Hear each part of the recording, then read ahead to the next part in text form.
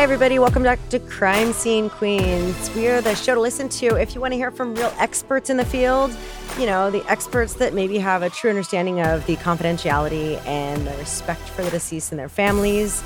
And we also believe in not exploiting victims. So on that note, I'm Shelley, your courtroom cat. So I am Laura, your crime scene investigator and field mouse, and I am super excited because we are back talking again about one of my very favorite subjects, something that I even focused on for my master's degree. That's right. You can call me Master Laura from now on. Skulls. We are talking about skulls. Not just squishy skulls, hard skulls, flexy skulls, lovely skulls, male skulls, female that are skulls. fractured and need to be put back together again.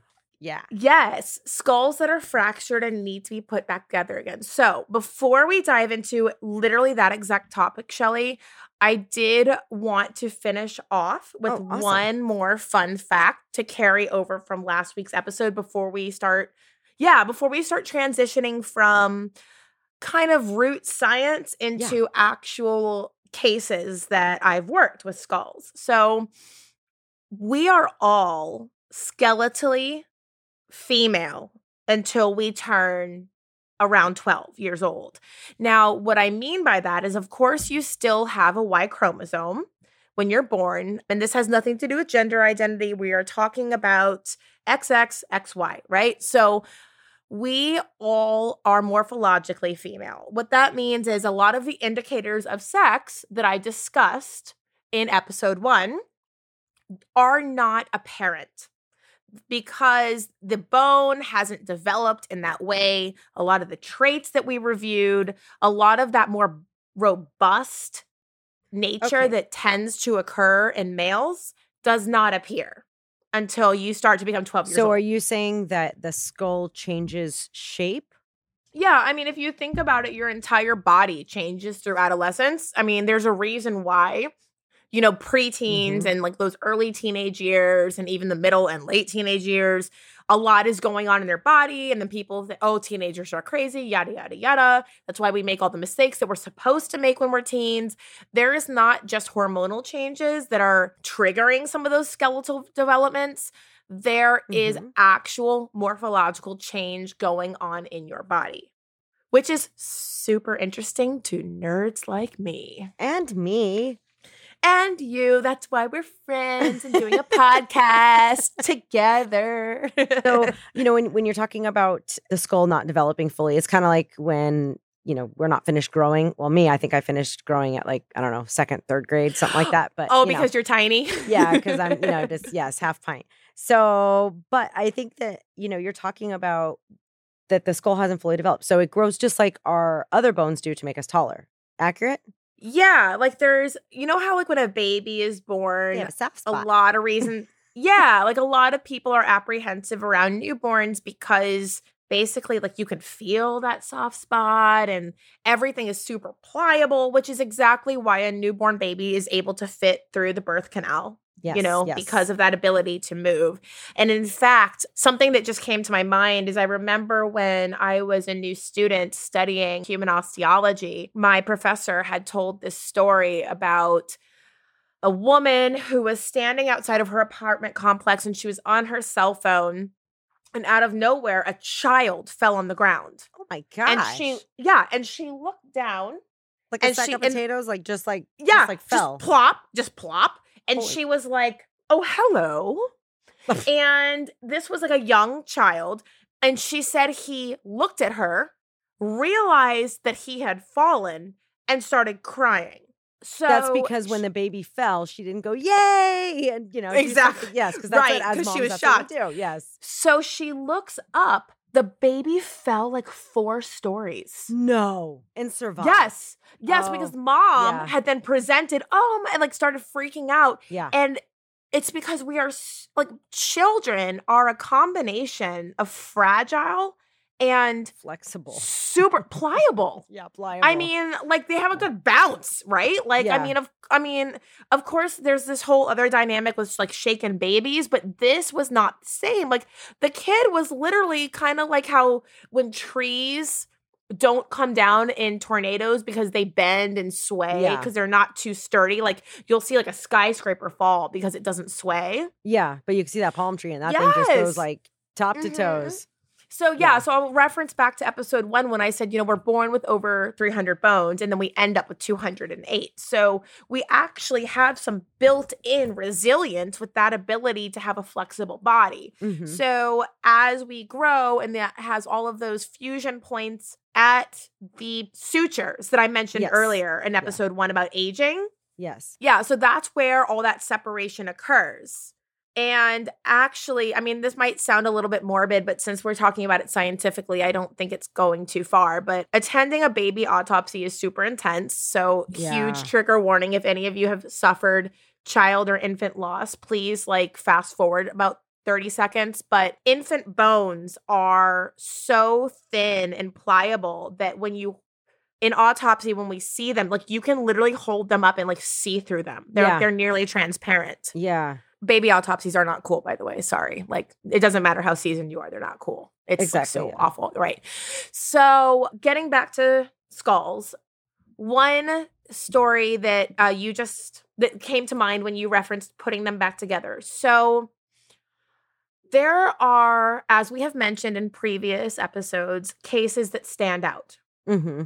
Exactly. And staying true to the nature of our show, I do know this victim's name. I'm not going to say her name because I don't know how her family feels, but she stands out. I was a student under the tutelage of my mentor, and we were working a case in Northern Florida.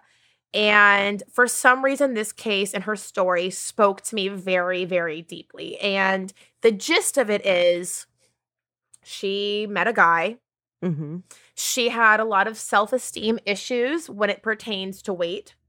Okay. And he was cute. Okay. Mm-hmm. And as a woman, I know exactly, or as a heterosexual woman, I know what it feels like to meet a guy and get really excited. Yeah. And maybe he's a little cuter than the guys you normally date. And that's a little bit like, ooh, right? Yes. So he does what I think is like the worst part is he kind of sees her for a little while. Mm-hmm. Like he sees her for a few weeks. He courts her. Yeah, he makes her trust him and he makes her feel special. And one day he's driving her car and I think it gives her the impression that he's taking her to some kind of surprise. And he brings her to the woods and she's walking in front of him and he fucking bludgeons her skull with a hammer. Oh, whoa. Yes, he strikes her, and I did the analysis on this, supported by my mentor, since I was a student, so she came behind me and confirmed my findings. I found 7 strike marks to her skull. Wow. And he then steals her wallet and her car, and he drives from the Northern Florida area to the Tampa area in her car, and withdraws all of her money, which, by the way, was less than $300. How does he have her ATM pin? Because she told it to him. Oh, boy. Okay. And he steals her car, which, by the way, was not a valuable vehicle. I'm not going to say the price of it so that I don't socioeconomic shame anyone. Yeah, I don't want to but put it this way, the car was not a Lamborghini, a Mercedes, a Lexus, a BMW. It was not any of those things. In fact, it was multiple tiers below that, and it was super old and not in great condition. So that really fucking pissed me off because why put her through the emotional turmoil of making her think you like her? Just kill her immediately. I mean, I know this doesn't make it better. I'm not trying to say that her death, I'm not trying to say that her death was in any way going to be better. But the fact that he dangled her and teased her and made her feel special and all of that, just for some reason that hit deeper for me. It's not better if she had met a stranger in a bar and she had died this way, but it just was additionally cruel. Yeah, yeah, yeah, because he was messing with her So emotions, and yeah, it's like mental abuse prior to the physical abuse, and yeah, jeez. exactly. Thank you. And it was, I mean, the only thing I can say is I'm really hoping. Never mind. Okay, I know that she experienced fear because based on the strike marks that I saw, it came to the back of her head, and then you can tell that she fell, and then it comes to the side of her head. So you guys, I get that this conversation is really dark, but I'm just trying to explain my motivation behind what I did next, and I want you guys to understand this case like really bothered me. I was very young when I did this. She wasn't much younger than I was when I did this case. And a few things stand out subsequently. The detective met us at the autopsy suite as we were with the medical examiner doing their postmortem. And he had said to me, I guess he felt safe telling me, or I was the closest person to him. He's like, hey, I've spoken with her mother. Her mother would really like some of her hair. Now, I look down and see what I see. And there's not a strand of hair that's appropriate to hand over to the family. So I talk to the medical examiner, I cut some of her hair off, and then I go over to the sink and I start to wash her hair because what am I going to do? Say no? Yeah, yeah, it was But I'm bloody also, and yeah. It was gross. It was Uh-huh. exactly how you would think it would have been. So I spend a decent amount of time because there's obviously not like shampoo at the medical examiner's office. So I clean her hair. I do my best. I give it to the detective. And then my mentor was like, I think this needs to be your case. And I'm like, I think I'd like it to be my case. Mm-hmm. So what we end up doing is, because as our audience may or may not know, I don't know if we've addressed this previously, but decomposition occurs from the head down already. Mm-hmm. But since she had additional areas of trauma, her post-cranial body was relatively intact. However, her cranial area or her head was not. Soft tissue and skeletal material alike. So that is why a forensic anthropologist was commissioned. We go through the process of collecting her cranial material, and she is in, for lack of a better phrase, smithereens. Okay. I spent over 120 hours putting her head back together piece by piece. Like I glued it piece by piece by piece. And since I'm assuming that a lot of our audience doesn't know this, I know that you have an image of what a skull looks like in your head, but what you're not seeing are all the teeny tiny bones that are inside of your skull. Correct. And that was a mess. And her eye orbits were a mess, and her nasal bones were a mess, and her upper jawbone or her maxilla was a mess, and I did not care. And it's very, very difficult when something is so thin to like glue it because it can essentially fragment in your fingers. Yeah, so there's usually, 22 to 28 bones, depending on what you're, what you're counting. Right. In the skull. Yeah. So how many do you think that you had that you were putting like Shelley, gluing together? I mean, double that? Triple that? I can't. I mean, I would say in the hundreds, to be honest.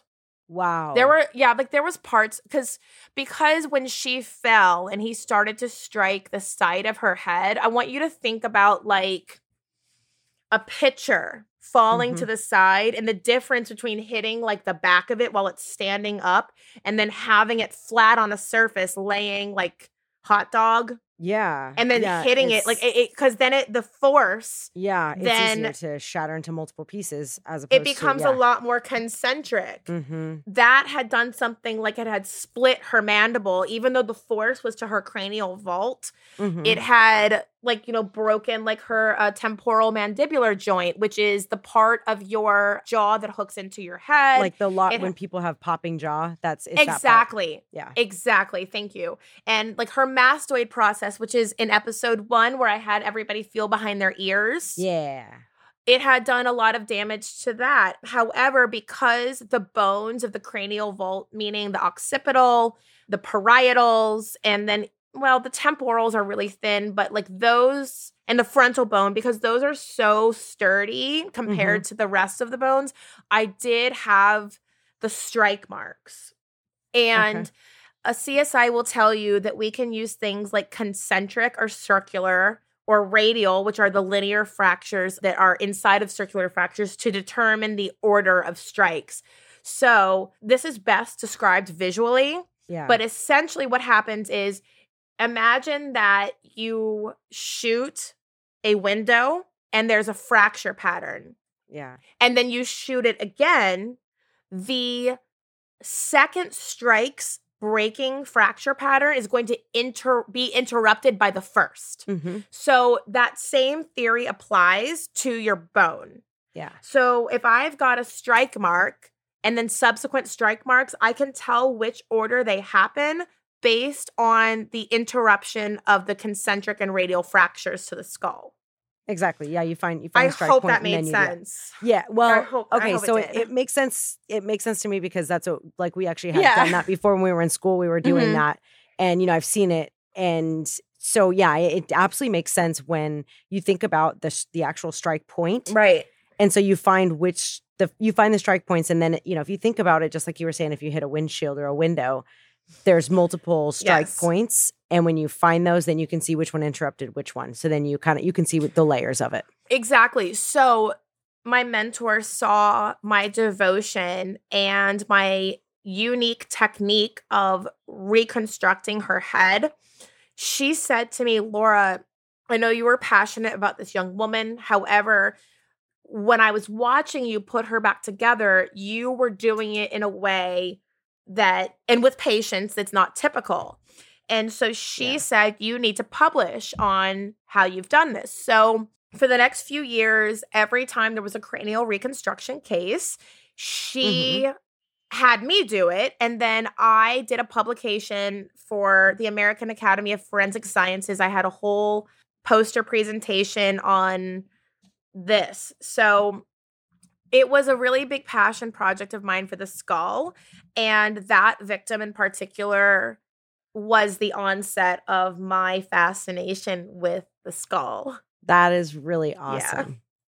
That's I mean, it's a sad story, but it's a great story for you. And it's I believe that that's something that I'm assuming that the family actually appreciated. Well, I don't even know, because I'm fine with them not knowing what I did, because I don't know if they would, in the way that it's very, all right, so when there's been a homicide, what a lot of people don't understand is that until that case has been fully adjudicated, because homicides have no statute of limitations.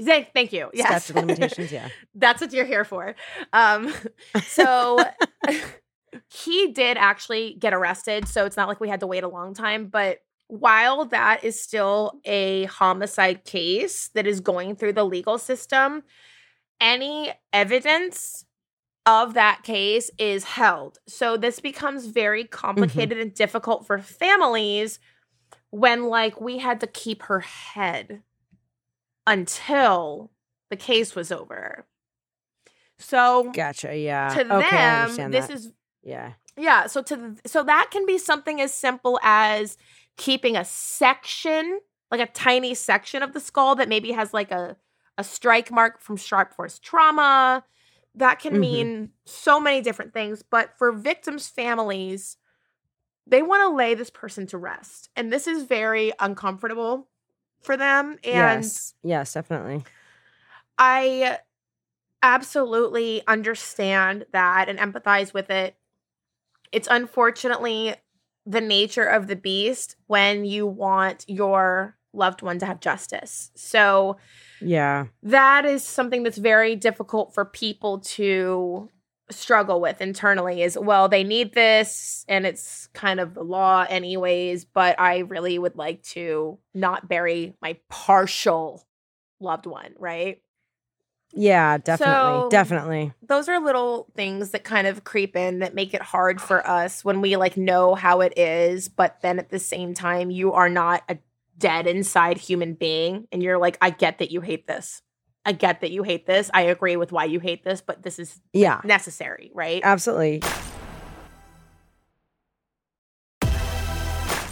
Well, like, tell me a Shelley skull thing to break up all this morbidity. Like, What's a Yeah. Shelley skull thing? Wow. So, I actually wanted to hit back on, you were talking about, when the baby had fallen. So one of the things that Mm-hmm. there was an accident that we went on, a motor vehicle accident, and there Mm-hmm. was a child that was in a car seat, and the child in the car seat was in the back seat, properly restrained and everything. And a person in the front seat, one of the driver and passenger in the front seat, and one of the people in the front seat ended up dying. The other person ended up Aw. living, but they did have some major injuries. And then there was another child in the back seat. So there were four passengers, and one was a smaller child that was in a car seat. And the child that was in the car seat actually did not sustain major injuries at all. They were Yeah. very minor, and it's because they are so pliable and because they aren't seeing an accident coming, so they don't tense up. Because when you tense up and then you get hit with the vehicle, then, or you get in an automobile accident, then your injuries can potentially become much worse because the way that mechanics of the body. So that was interesting because I just wanted to kind of talk about that, how, babies are Yeah. definitely, they don't understand or know that there's danger ahead of them. So they don't tense up for any reason. And the Yeah. other That's child what in they the say back about seat. drunk people.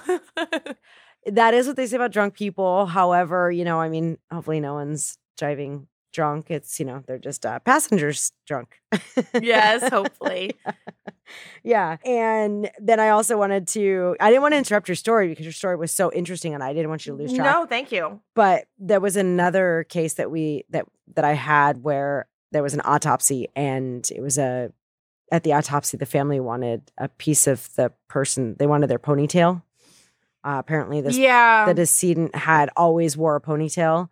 And so they requested, when they filled out the paperwork, they requested at the autopsy that we cut the ponytail off and save it for him. So, there's little things like that you do. Yeah. And, for skulls, there's, a couple stories, but the one that kind of just popped into my head was botched surgery for cranial reconstruction.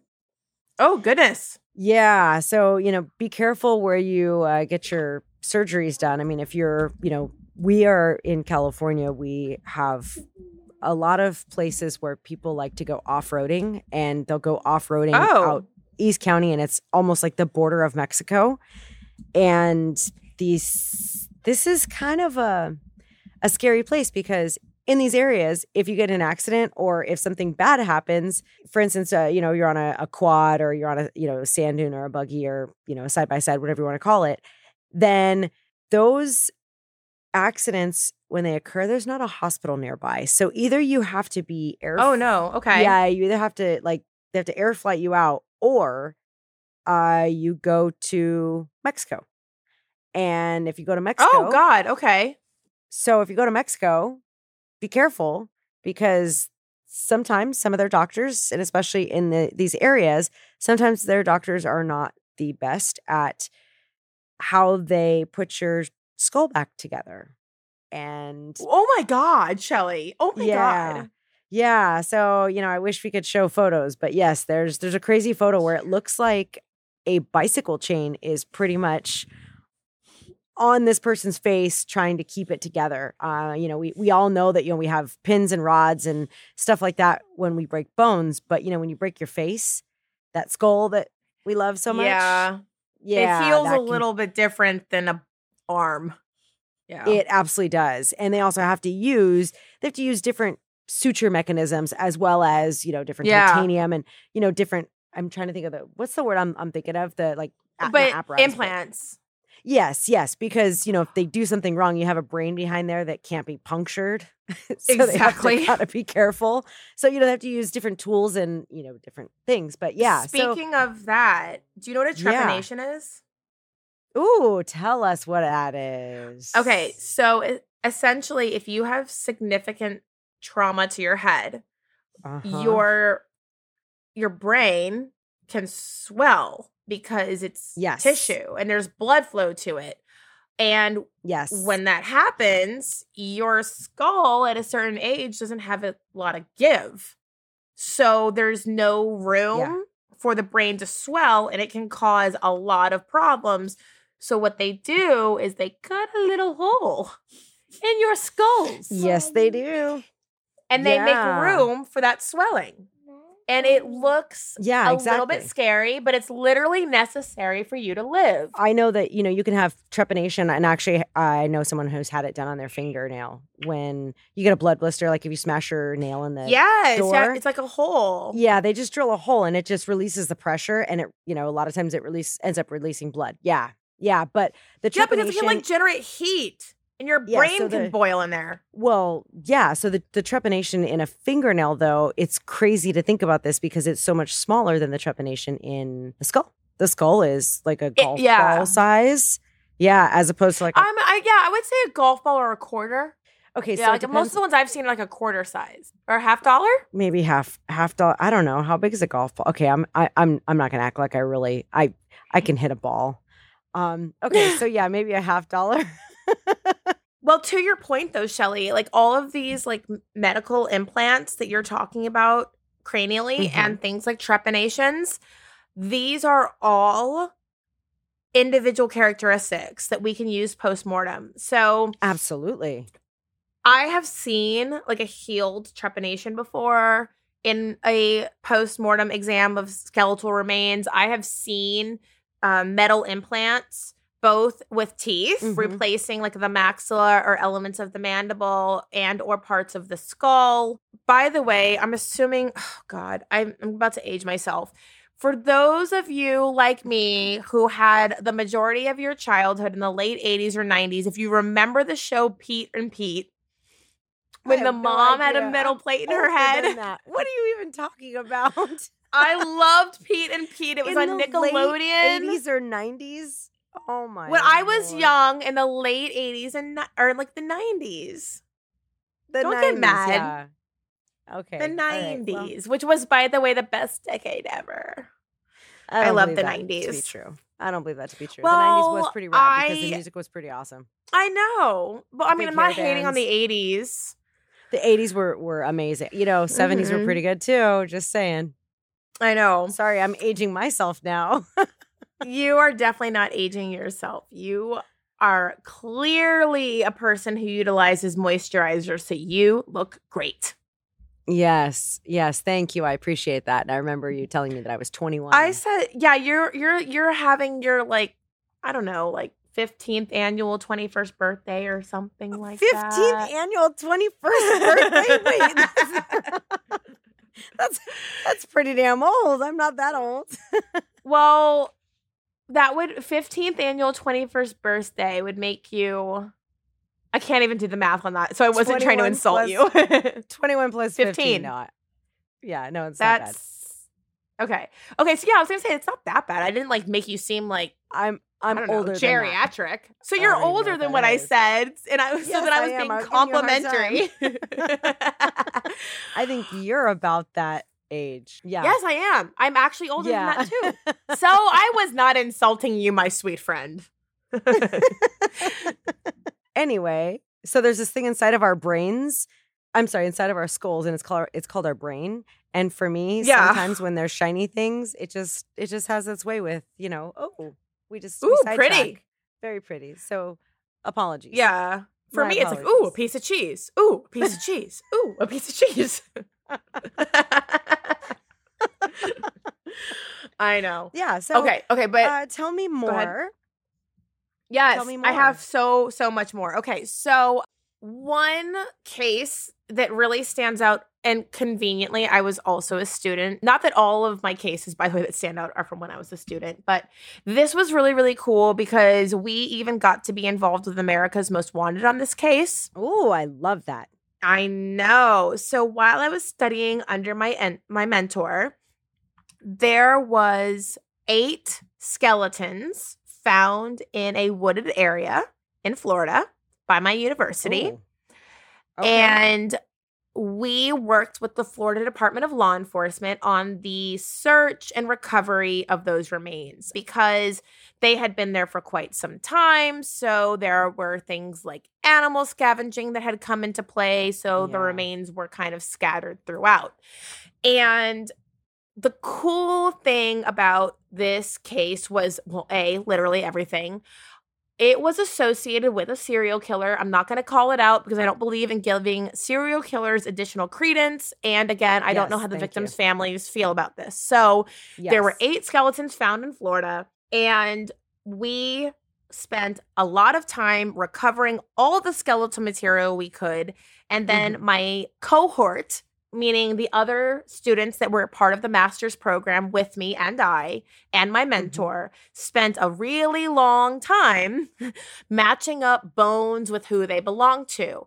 And what we ended up determining is that all of these skeletons were from males that were showing traits skeletally as Hispanic. Now, I say it that way because you can look externally more dominant towards one ancestral group, like European, African, Asian, South American. Correct. But your skeletal material might default to the ancestral roots that you have of someone else. So that's why in anthropology, we always say we're doing our best, right? Because right, like we do our best. So these were all Hispanic skeletal males within their general 30s.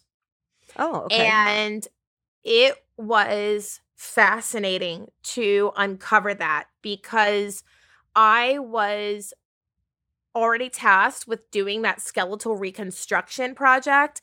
And additionally, my mentor and I had decided on the cranial reconstruction project on a skull or cranial foundation for my master's thesis. So I was the head girl, basically.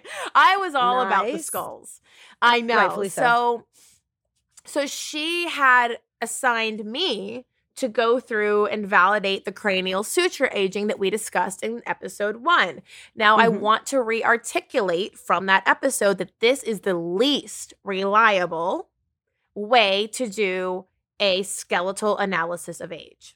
However, sometimes it's all you got. So we have to do our best, right? Luckily, for the majority of these remains, the cranial age was within a nice deviation from what the post-cranial material told us. So it wasn't that far off. Okay. Which is fantastic. Now, I also want to say that there was a lot of taphonic change. Now, we've referenced this in an earlier episode, but I guess I shouldn't assume that everybody has listened to all of our episodes, even though they listen out of order.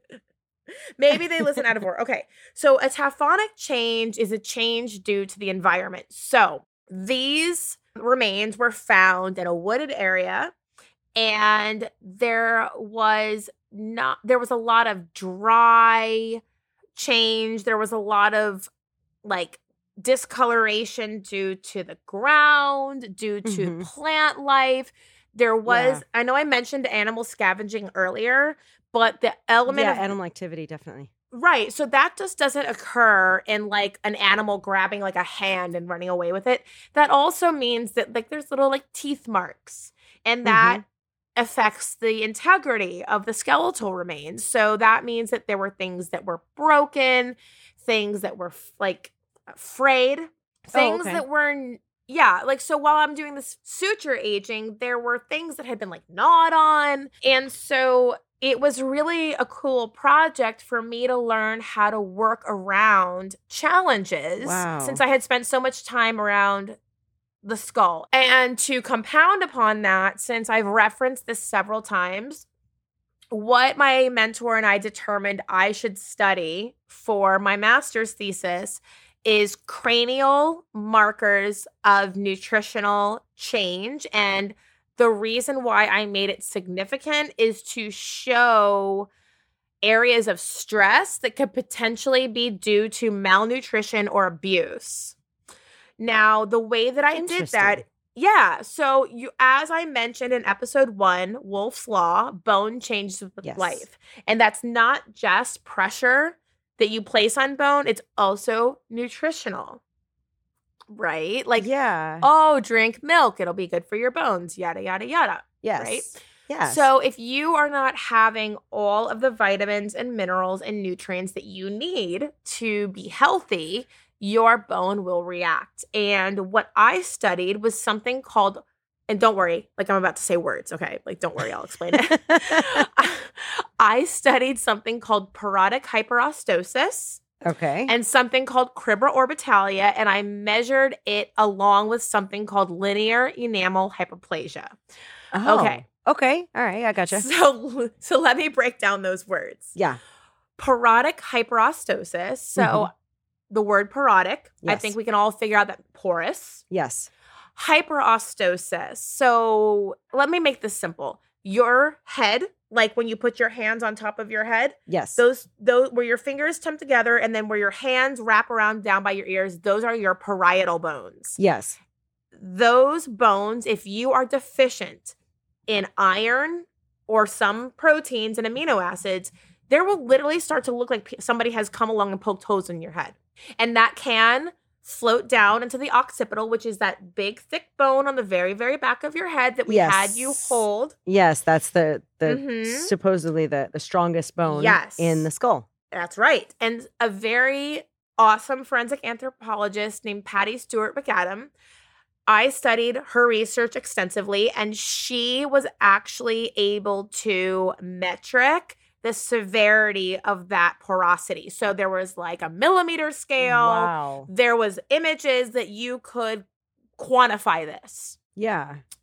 Now, additionally, cribra orbitalia is literally the same exact porosities, only orbitalia, eye orbits. Yeah. Now, if you want to put your fingers on your eyebrows and then imagine the fact that your bone of your skull then goes back to facilitate the crib of your eye. Yes. On the very, very roof. So like for some of us, you can, depending on how you're skeletally structured in your head, you can actually feel that ridge where your bone then starts to go in. Yeah, it's like roof. when people say, "Oh my gosh, I have a headache," and they put their thumbs like right underneath their eyebrows, right under the eyebrows. They push in their orbital socket, and they're like, "Oh, I have a headache." Exactly, that's what you're talking about.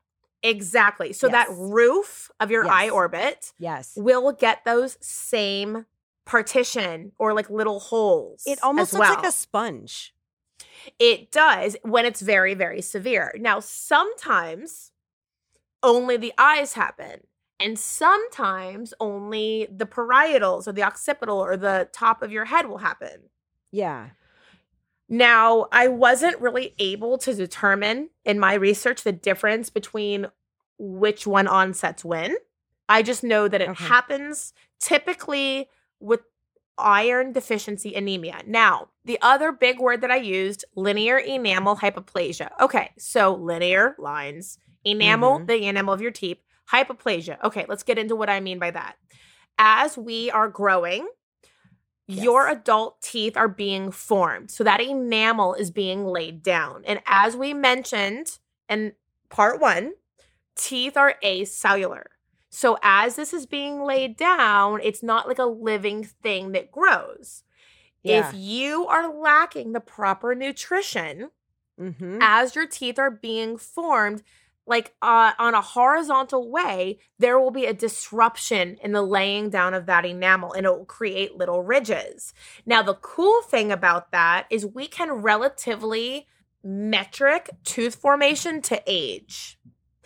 So the purpose of my research was, does parodic hyperostosis or cribra orbitalia exist? And if it does, is it comorbid or along with linear enamel hypoplasia? Because if it is, I am able to say this lack of nutrition occurred in childhood, possibly within this age range. And I even viewed teeth that had several layers of linear enamel hypoplasia, which means that in youth, that person never had great nutrition at multiple points of their life. Yeah. Now, what I was hoping to do was be able to use this as a modern day indicator of childhood abuse, because the child was not being properly cared for or provided for. So, sorry guys, this isn't our typical episode.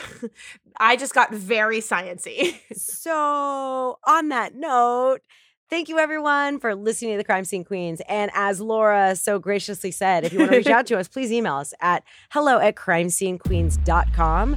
Don't forget to follow us and message us on social media. And make sure that you tell your friends and listen to all of our other episodes, especially the one prior to this one, so you kind of understand what we're talking about. Yeah, so it's in context. Yeah, to put everything in context. And then you can say, oh, I gotcha now. Or, no, you big dummy. This is what it is. No. Anyway, so you can listen to all those, all of our previous episodes on any platform such as Apple, Spotify, Google, even Amazon. All of that.